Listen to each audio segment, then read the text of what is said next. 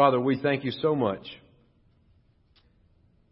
that you give us the opportunity to open your word and hear from you by the power of the Holy Spirit. Lord, we ask that that would be what would happen this morning. God, not that people would hear the foolish ramblings of some insufficient speaker and preacher, Lord, but that we would hear from your very word.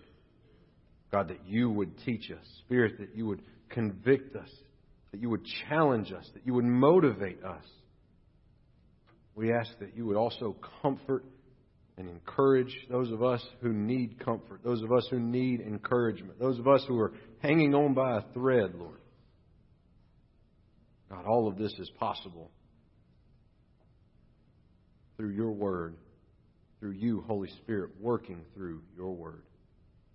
Would you add your richest blessing to the reading, to the teaching, to the proclamation of your holy word, Lord. We ask this in the name of the Father and Son and Holy Spirit. Amen. Amen. If you have your Bible, and I hope that you do, I invite you to take it and turn with me to the book of Psalms. The book of Psalms. Right in the middle of your Bible. If you try to open to the dead middle of the Bible, you should find yourself probably in the book of Psalms. If you don't have your own copy of God's Word with you, feel free to borrow one from the back of the pew in front of you there. If you don't have a copy that you own, feel free to take that one with you as just our gift to you, and we will replace it. We'll purchase a new one, and we just want you to have access to the Word of the Lord. You can also be looking it up on your tablet or your phone, or you can follow along on the screens. But however you're accessing the Word of the Lord, I would ask, if you're physically able, would you please stand out of reverence for the public reading of God's holy word? As we look together now at Psalm 84. Psalm 84. This psalm is only 12 verses long, and we'll be reading it in its entirety. I'll read for us, and after I've completed these 12 verses, I'll say, "This is the word of the Lord." I encourage you to respond with a hearty, "Thanks be to God." Let's begin Psalm 84. To the choir master, according to the Gittith, a psalm of the sons of Korah. How lovely is your dwelling place, O Lord of hosts! My soul longs, yes, faints, for the courts of the Lord. My heart and flesh sing for joy to the living God. Even the sparrows find a home, and the swallow a nest for herself, where she may lay her young at your altars, O Lord of hosts, my King and my God. Blessed are those who dwell in your house, ever singing your praise. Blessed are those whose strength is in you, in whose heart are the highways to Zion. As they go through the valley of Baca, they make it a place of springs. The early rain also covers it with pools. They go from strength to strength. Each one appears before God in Zion. O Lord God of hosts, hear my prayer. Give ear, O God of Jacob. Behold our shield, O God. Look on the face of your anointed. For a day in your courts is better than 1,000 elsewhere. I would rather be a doorkeeper in the house of my God than dwell in the tents of wickedness.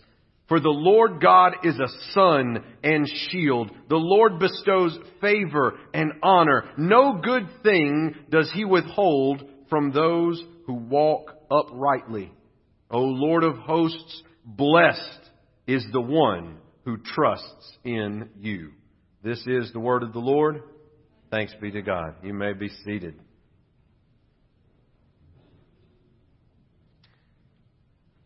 We're going to examine this text in just a moment, but as we begin to, I want to ask you a question that I want you to answer in your own mind and in your own heart for yourself. This is not one of those times where I'm asking for congregation participation. Nobody has to shout one out loud, because even when I do want y'all to shout one out loud, we all know that doesn't go over all that well. So just think of your answer in your own head and in your own heart. What is something that you're supposed to like, but in reality, deep down, you actually find kind of annoying?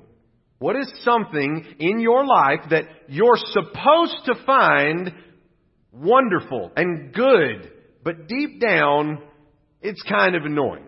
So I thought through a lot of examples, but see, I really just leave everything out here with you guys when I preach. I'm usually very transparent. And so at first I thought I was going to say cats, but I mean, we can all agree.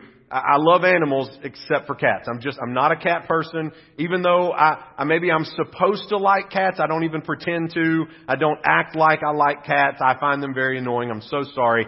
You don't have a cat as a pet. A cat has you as a pet. So I couldn't really use cats, and I've mentioned other things. So the one that really strikes me is one that I'm going to be in trouble for after this service with my two sons especially, and maybe my wife, but she's already well aware of this. But something that I am supposed to like, and I put on a happy face, but I actually find rather annoying, is the beach. Is anybody with me? Is anybody just not a beach person?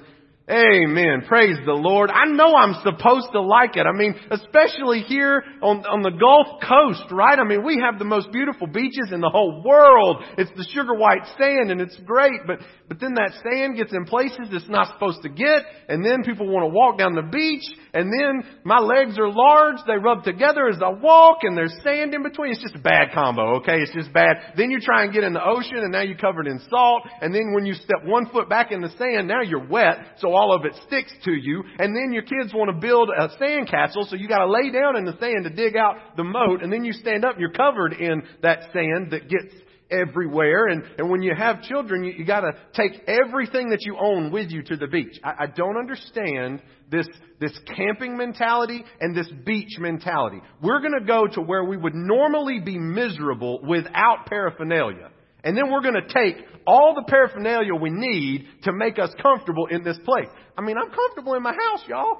Like, I already got air conditioning. I got a nice bed. I got a chair. It reclines. My feet kick back. I don't have to go camping and then try and make myself comfortable camping. I don't have to go to the beach and then try and make myself comfortable at the beach. I can just sit on my screened-in porch. I'm in the shade. I can still see God's creation, and it's beautiful. I'm supposed to like camping. I'm supposed to like the beach. But in reality, I kind of find both of them just a little bit annoying, and I'm sorry that that's just me. So I wonder this morning, if you keep that in mind, is that something that we feel about our relationship with the Lord? Are we supposed to like coming to church, but in reality, we'd never say it out loud, and especially not in this context, because who knows what might happen? The Lord might strike us with lightning. Somebody that's a deacon might get up and usher you out. I could never say out loud that I'm supposed to like coming to church. But in reality, I find it a little bit annoying. I just kind of put up with it. I'm supposed to love God, but in reality, living out this faith is actually kind of annoying, and I'm kind of fed up with it. Is there anybody that in your heart, in your subconscious, you have to answer for yourself that maybe that's where you are?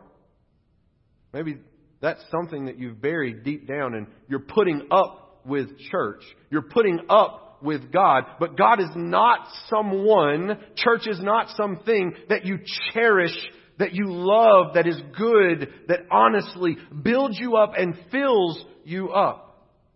Folks, when we come to Psalm 84, we find somebody who's not putting up with worship, who's not putting up with God, who's not slightly annoyed by it and just putting on a happy face. We find someone who is enamored with God. And I wonder for us, when's the last time that we genuinely were enamored with the Lord? When was the last time we were captivated by our relationship to God Almighty? When was the last time that you woke up in the morning and said, I have got to go to church today. I have got to be around other believers because I have got to worship God because I love God. And I experience God's Holy Spirit in the presence of other believers, singing, shouting, giving, taking communion in all these different ways. I have to go to church because I am drawn to the Lord, and I just can't be anywhere else today. I have to dive into my Bible because I love God and I want to hear from Him. I have to sing something because there is joy overflowing in my soul, and I've got to sing about what God is doing in my life, the peace that He has given me, or I am just going to explode. When's the last time that was our view of our relationship with the Lord? Because in this short 12 verses, we find somebody who is absolutely captivated by the Lord God Almighty. We find somebody who can honestly write a word under the inspiration of the Holy Spirit and say, one day in the courts of the Lord is better than 1,000 anywhere else. Anywhere else. Think of your most favorite thing to do in all the world and think about getting to do that for 1,000 days. Would that be more valuable to you? Would that be more enjoyable to us than just one day in God's courts? The psalmist says that one day in the courts of the Lord is better than 1,000 elsewhere. And that's a pretty powerful statement in and of itself. But let's spend a little bit of time learning about this particular psalmist. We started off with a title, right, to the choir master, according to the Gittith. And you might be looking at that going, okay, what on earth is a Gittith? Well, I did a little bit of research, and the honest truth is nobody's 100% sure. But what they think is that it's a musical instrument that originated in the region of Gath. So this is the instrument you're supposed to play. This is the type of psalm that this is. Because you remember, we have 150 psalms. This was the hymn book. These were what they sang to the Lord. They had a tune. They had a tempo. I've always wanted to be that guy from the movie, like where I was musically inclined and I could stand in front of a band and be like, all right, guys, we're going to be in A minor and bass is going to be a little fast and loose. You guys stick with me and off we go. You know, y'all seen a movie like that, you know, where they just come up and tell the band what's going to go on and it's like jazz and then the guy just spins his bass and goes boom, boom, boom, boom, boom, boom. And then off they go. They just understand. That's what we have in the beginning of Psalm 84. We have, this is according to the Gittith. So you know what instrument you play, you know how to play it, you know how the song is going to go. And then it says that this is a psalm of the sons of Korah. This is a psalm of the sons of Korah. Now, the Korahites have a really interesting history. They never should have been writing any psalms. If you guys will walk with me just a trip down memory lane, the story of the sons of Korah in the Old Testament begins with the Israelites in Moses' time as they're making their way through the wilderness after they've left Egypt. So in Numbers chapter 3, God sets aside the Levites out of all the tribes of Israel for full-time service to Him. They were ordained to take care of the tabernacle and all the stuff that went with it, as well as the Ark of the Covenant, but only the descendants of Aaron were allowed to serve as priests. So the Levites get set aside and they get to do all the grunt work, but they're not the priests actually touching the ark or actually performing the sacrifices. There's 3 different sons to the man Levi, 3 different tribes within the tribe of Levi. You've got the Gershonites, the Merariites, and there's no easier way to say that. I'm sorry. That's just who they are, all right? One dude's named Gershon, one dude's named Merari, one dude's named Kohath. These 3 people had 3 different tasks. You had the Gershonites, and they took care of the covering of the tent of meeting. You had the Merariites, and they took care of the posts. So like if you're going camping, you set up the posts, and then you drape the cloth over it. So you got 2 different groups of people that did that. Then you had the Kohathites. The Kohathites are the people where Korah comes from. And so the Kohathites were the ones that had to deal with all the intimate, holy stuff that went in the tabernacle. But it was really, really frustrating. Way more frustrating than the other 2's jobs. Because they had to carry and labor in all of these meticulous things that you couldn't touch. So remember with me the story of the ark coming back into Jerusalem with King David. Remember, they're putting it on a cart and they're carrying it on the cart. They hit a bump and the ark looks like it's about to fall, and this really well-meaning good guy named Uzzah reaches out to stop the ark from falling, and he goes, ha! Boom!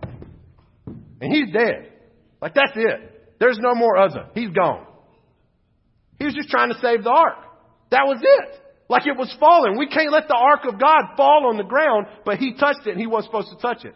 He was touching the very presence of God. God's Holy Spirit was so concentrated in the Ark of the Covenant that when he touched it, it was like being face to face with God, where God says, no man can look upon me and live. So when Uzzah touches the Ark, he experiences the fullness of God's holiness and it kills him on the spot.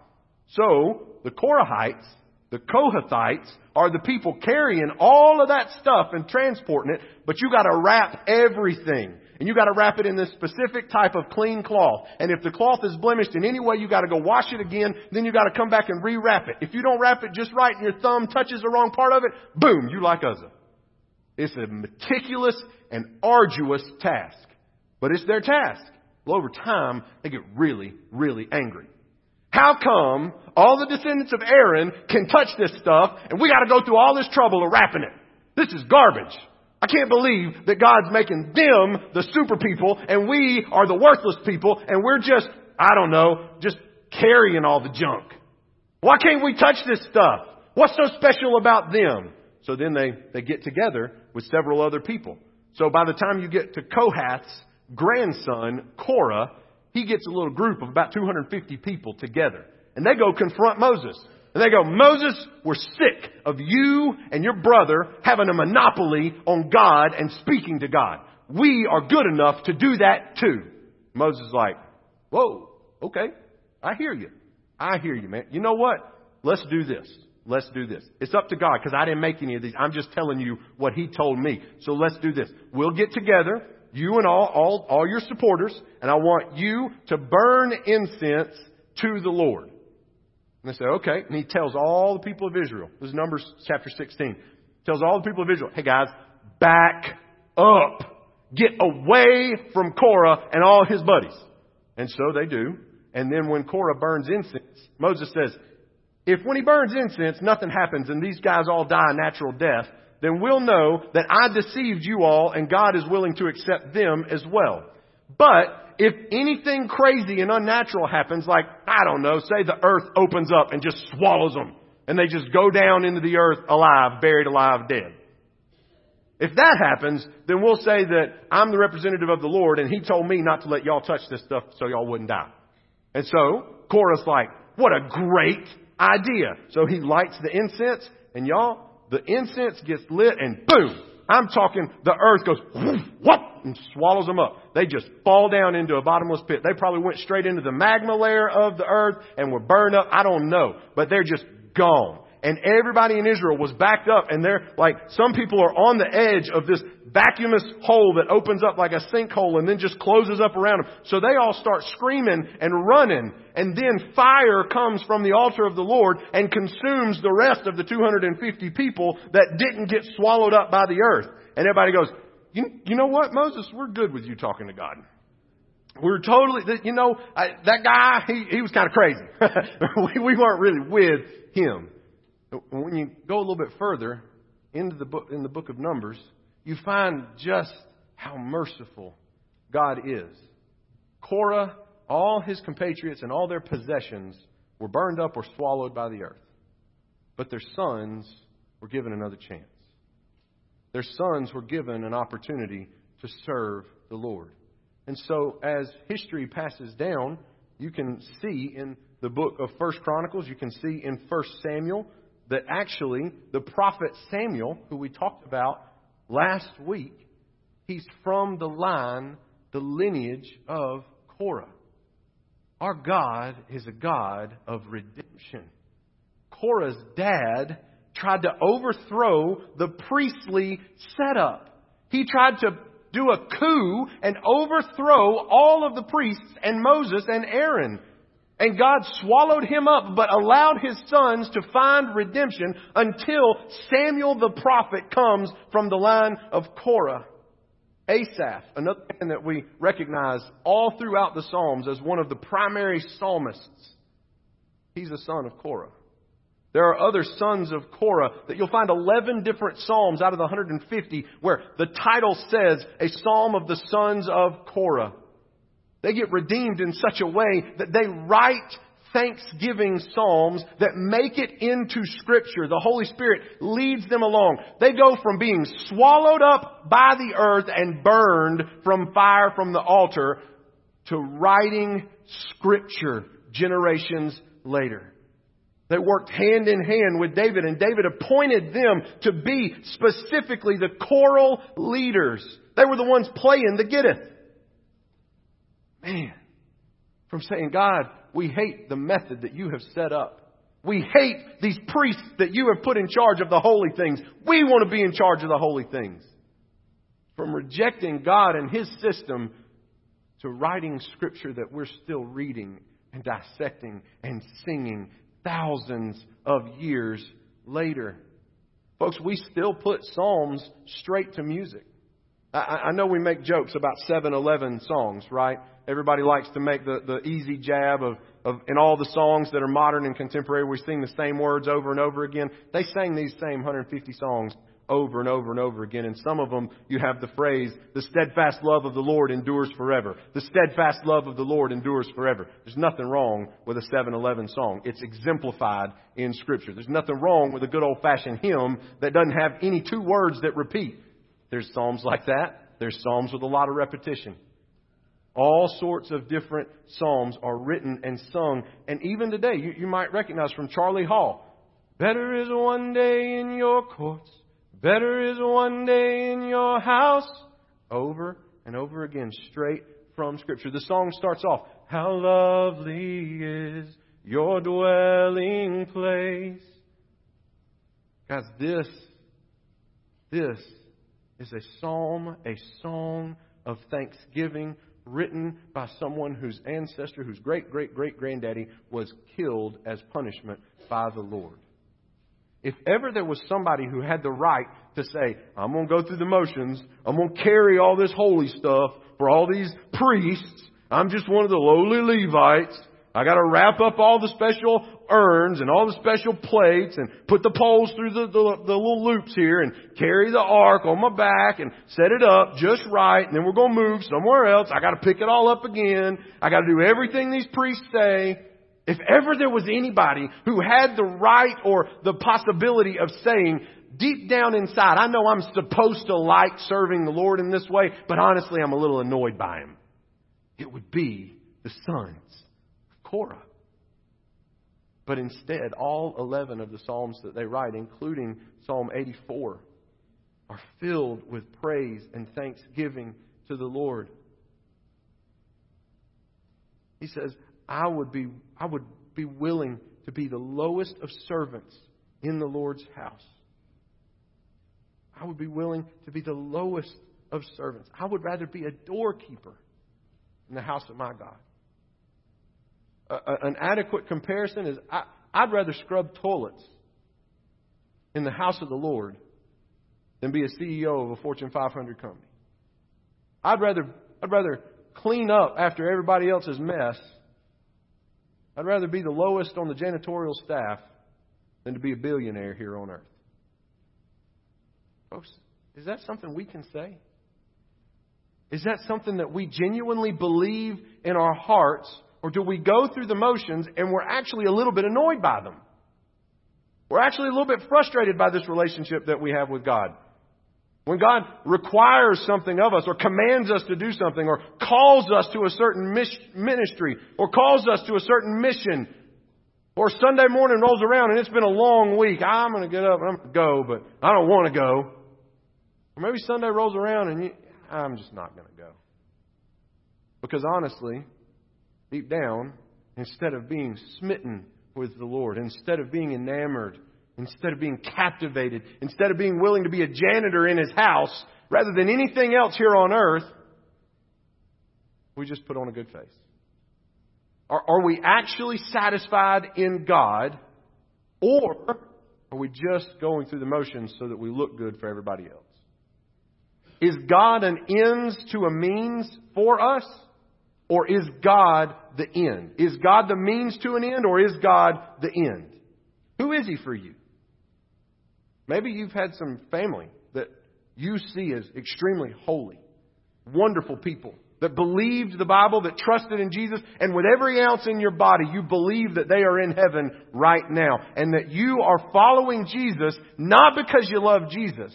You're serving God not because you love God, but you're following Jesus. You're serving God because you don't want to go to hell, and you want to see your family again. And you're more excited about going to heaven to see your family than to see God, than to see Jesus face to face. What if there were no streets of gold? What if heaven wasn't anything fancy or anything nice? What if heaven was just Jesus? Is it still as exciting? Are you still raring to go? Are you excited to trust in the Lord and be called to glory in His presence? He is heaven. And sometimes we get so caught up in all the other people that might be there. We get so caught up in the wonderful, beautiful sights that we'll see, the crystal sea and the streets of gold and all this stuff, the mansions in the sky. We get so caught up in how nice it's going to be. The marriage feast of the Lamb. Oh, it's going to be wonderful. What if it's just God? Are you excited to go? Is one day in His court better than 1,000 somewhere else? Folks, how often do we miss that when Jesus is on the cross, He looks at the thief, and the thief says, "Remember me when you come into my kingdom." What does He say? He says, "Today you'll be with me in paradise." You know what made it paradise? Jesus was going to be there. It wasn't paradise without Jesus. He says, "Today you'll be with me in paradise." That thief on the cross had the understanding that wherever this man goes, that is where I want to be, because that will be paradise. The psalmist understands. Even when we're going through a hard time in life, there's going to be seasons that are low, seasons that are down. He talks about in verse 6, as they go through the valley of Baca. That's a valley where rain never fell. Dry as dry gets. Dead as dead gets. Those who love the Lord, those who are enamored with the Lord, those who are filled with God's Spirit, as they walk through the valley of Baca, they make it a place of springs. Folks, when our priorities are right, when we are captivated by the glory and goodness of God and are living out of the overflow of loving Him and being dedicated to Him, even when we walk through the desert, we'll experience springs of water bursting forth out of the ground. We'll have our needs met. Our supplies that are required will be taken care of. I know I said it last week, but it applies again this week. When we seek first the kingdom of God and His righteousness, all these other things fall into place. And sometimes even in our going through the motions, we're going through the motions, but in our heart we say, you know what, it's a little bit annoying. I really would rather not be here. I'm only doing this because I need to look like a Christian. Are you deceiving yourself this morning? Am I deceiving myself? Am I here to preach because I want to be seen as a good man to all of you? Am I here to preach because I want people to say nice things about me? Or am I here to preach because I'm called by God and there's nothing else that I could do? There's nowhere else that I could be. Are you here this morning because you want somebody else in this congregation to see you? You want to be able to say in the community, hey, yeah, I go to Bethany. I'm a member there at Bethany. Yeah, I went to church this Sunday. I was there at Bethany. I was sitting back by old Kevin Rogers. You didn't see me over there on the other side of the sanctuary? That's where I was sitting. I was there. Are we coming so that we can look like Christians? Or are we coming because we are overwhelmed by who God is and how much we love Him? Folks, when we take communion, are we just taking the bread because we don't want somebody to see us not take the bread? I don't know what people will say if I pass the plate and I don't take the bread. Then they're going to think I'm not saved. They're going to think I'm not a Christian. They're going to think all these terrible things about me. Or is our heart in the right place, examining ourselves, confessing our sin before the Lord and saying, God, forgive me? Do we partake of the bread and remember how His body was broken for us? Do we drink of this juice and remember how it represents His blood that was poured out on our behalf? Or do we just go through the motions? I wonder if this morning, if communion is one of those things for you. You're supposed to like it. It's supposed to be worshipful. But if you're honest with yourself, you find it a little bit like I find the beach. Kind of annoying. Takes a little while. Runs our service long. Preacher don't ever shut up on time anyways. Now we got to do this stuff down here. All right. We'll do it. Let's get through it. Is that how we're approaching the Lord's table this morning? Or do we see this as an opportunity to partake of the body and the blood of Jesus? To proclaim His death until He returns. Folks, we can sing songs with empty words. We can write a check and give money, but never participate. We can partake of the bread and the juice.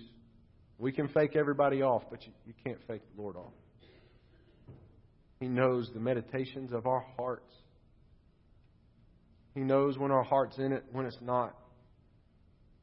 And this morning, as we come to a place where we're going to worship God through taking communion together, I just want to encourage all of us to get our hearts in the right place with the Lord.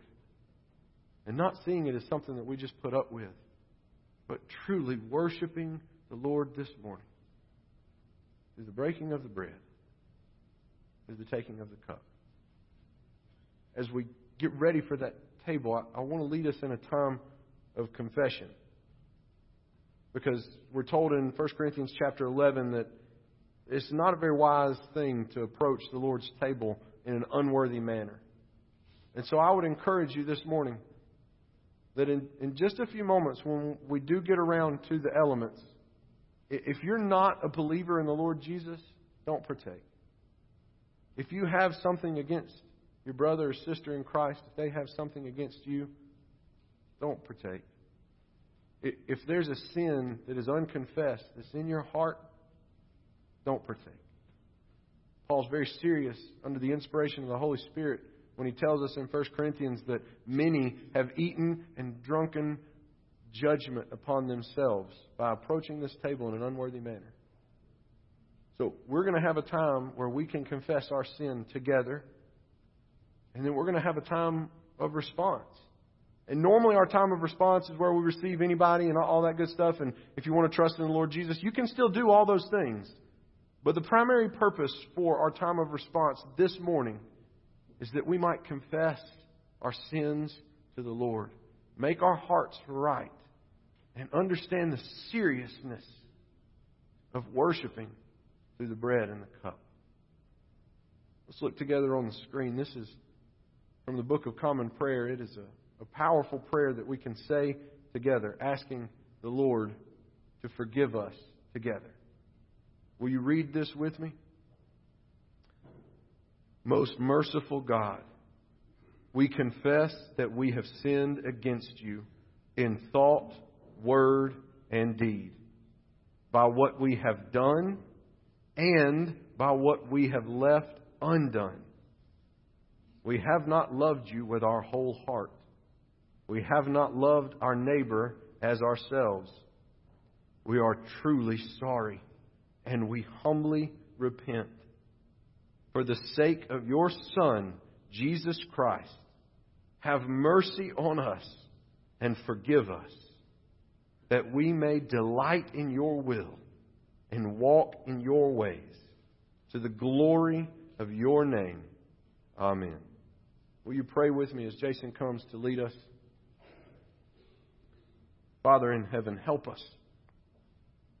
Oh, heaven, help us to make our hearts right before you this morning, to love you with our whole heart. God, help us to worship you in spirit and in truth. Lord, use these moments to help us, Father, to confess our sins, to seek out forgiveness, to trust in you, to humble ourselves as we approach your table. We ask all this in Jesus' name. Amen. Would you stand? Would you sing? Would you respond to the Holy Spirit and prepare your heart for communion?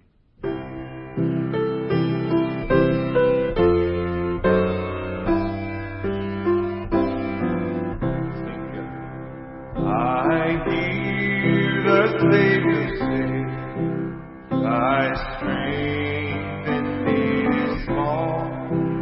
Child of weakness, watch and pray. Find in me thine all in all. Jesus paid it all. All to Him I owe. Sin hath left His crimson stain. He washed it white as snow. Lord, now indeed I find thy power and thine alone, and change the leavened heart, and melt the heart of stone. Jesus paid it all to Him I owe. Sin had left His crimson stain. He washed it white as snow. Oh, nothing could have I, whereby thy grace is plain. I'll wash my garments white in the blood of Calvary's Lamb. Jesus paid it all to Him I owe. Sin hath left the crimson stain. He washed it white as snow. Church, if you would continue in this attitude of prayer and be seated as our deacons prepare to serve the Lord's Supper. We'll distribute the bread. I'll read the passages for us. While we are passing out the bread, Jason will lead us in a song the same way for the juice. So if you'll continue in this attitude of prayer and worship and sing along as we pass out the elements.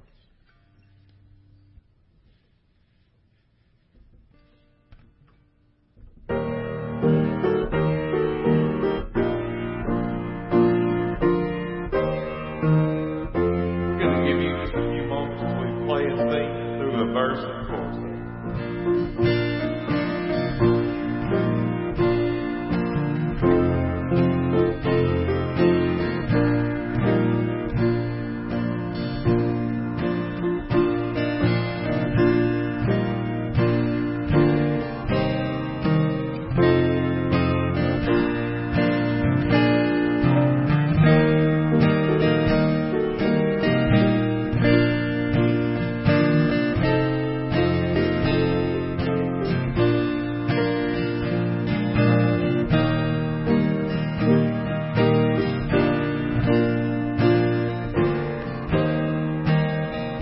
Let's sing together now. Years I spent vanity and pride. Years I spent in vanity and pride. Caring not my Lord was crucified.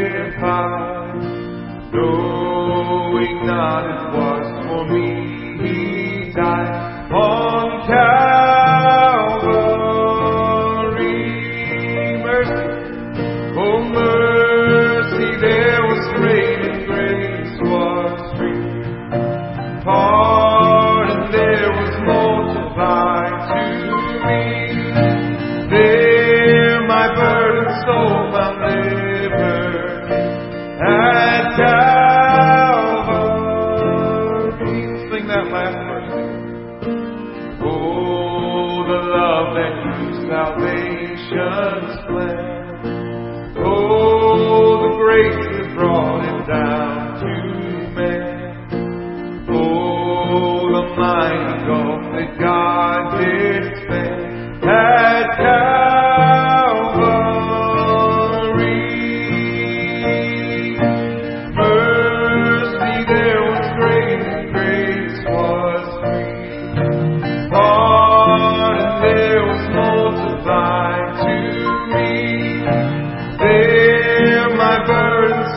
my liberty at Calvary.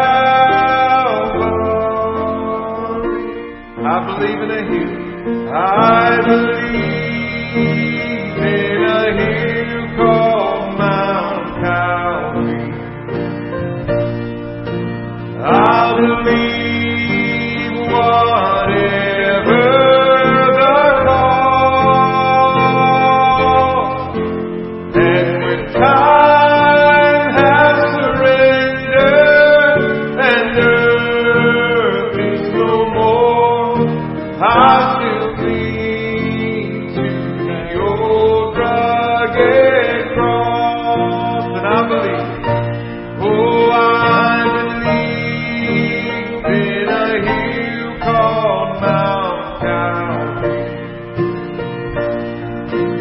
I believe whatever the cost, and when time has surrendered and earth is no more, I'll still cling to the old rugged cross.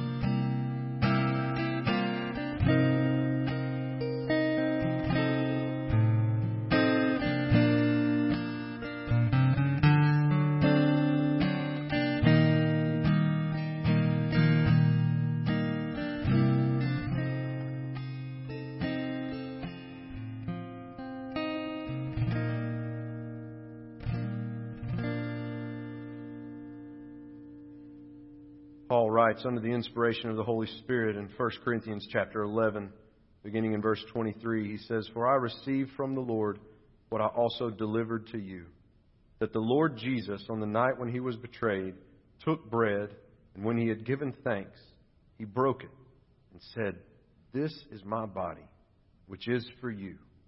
Do this in remembrance of me.'"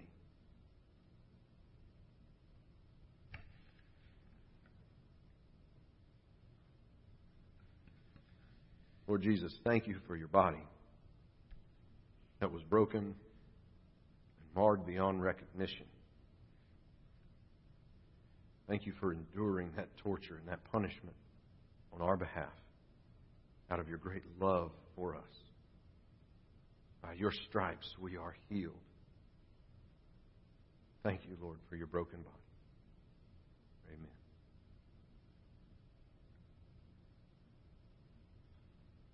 They pass out the juice. We're going to do the same thing. We're going to give you a verse that we'll just play, and then we'll sing together. All verses. There's the time.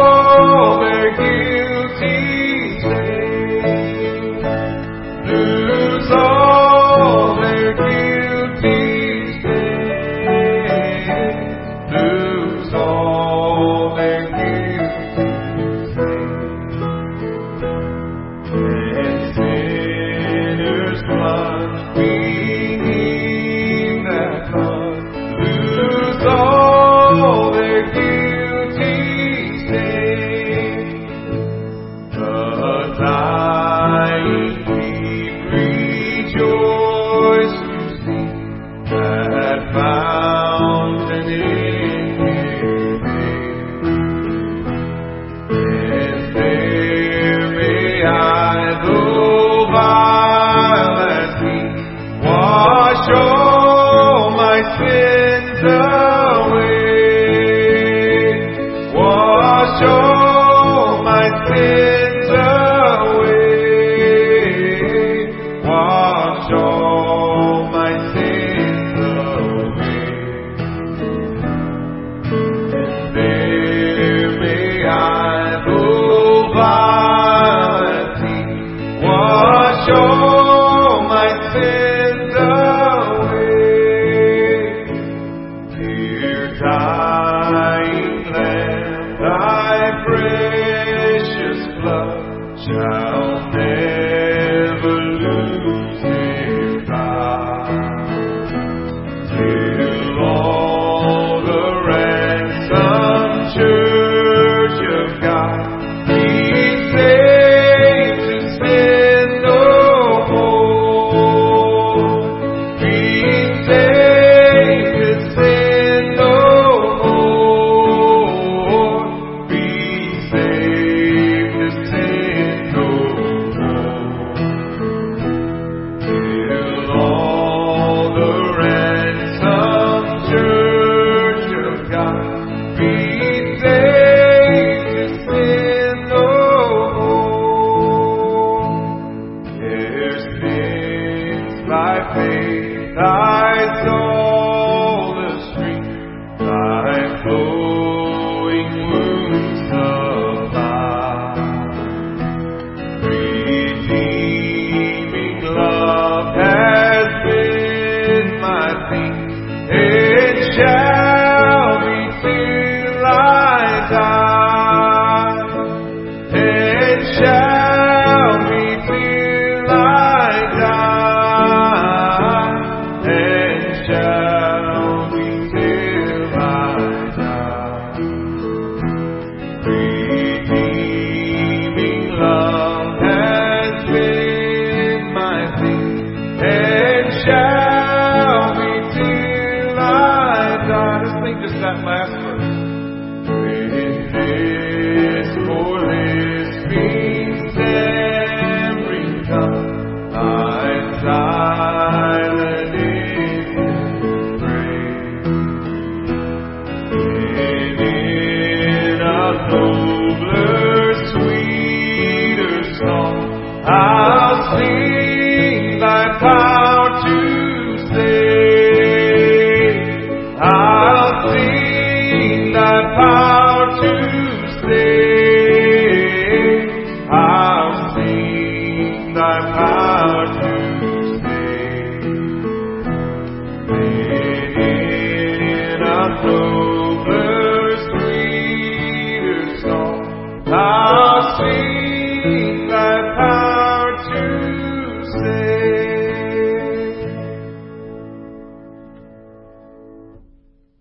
In the same way also, he took the cup after supper, saying, "This cup is the new covenant in my blood. Do this as often as you drink it in remembrance of me."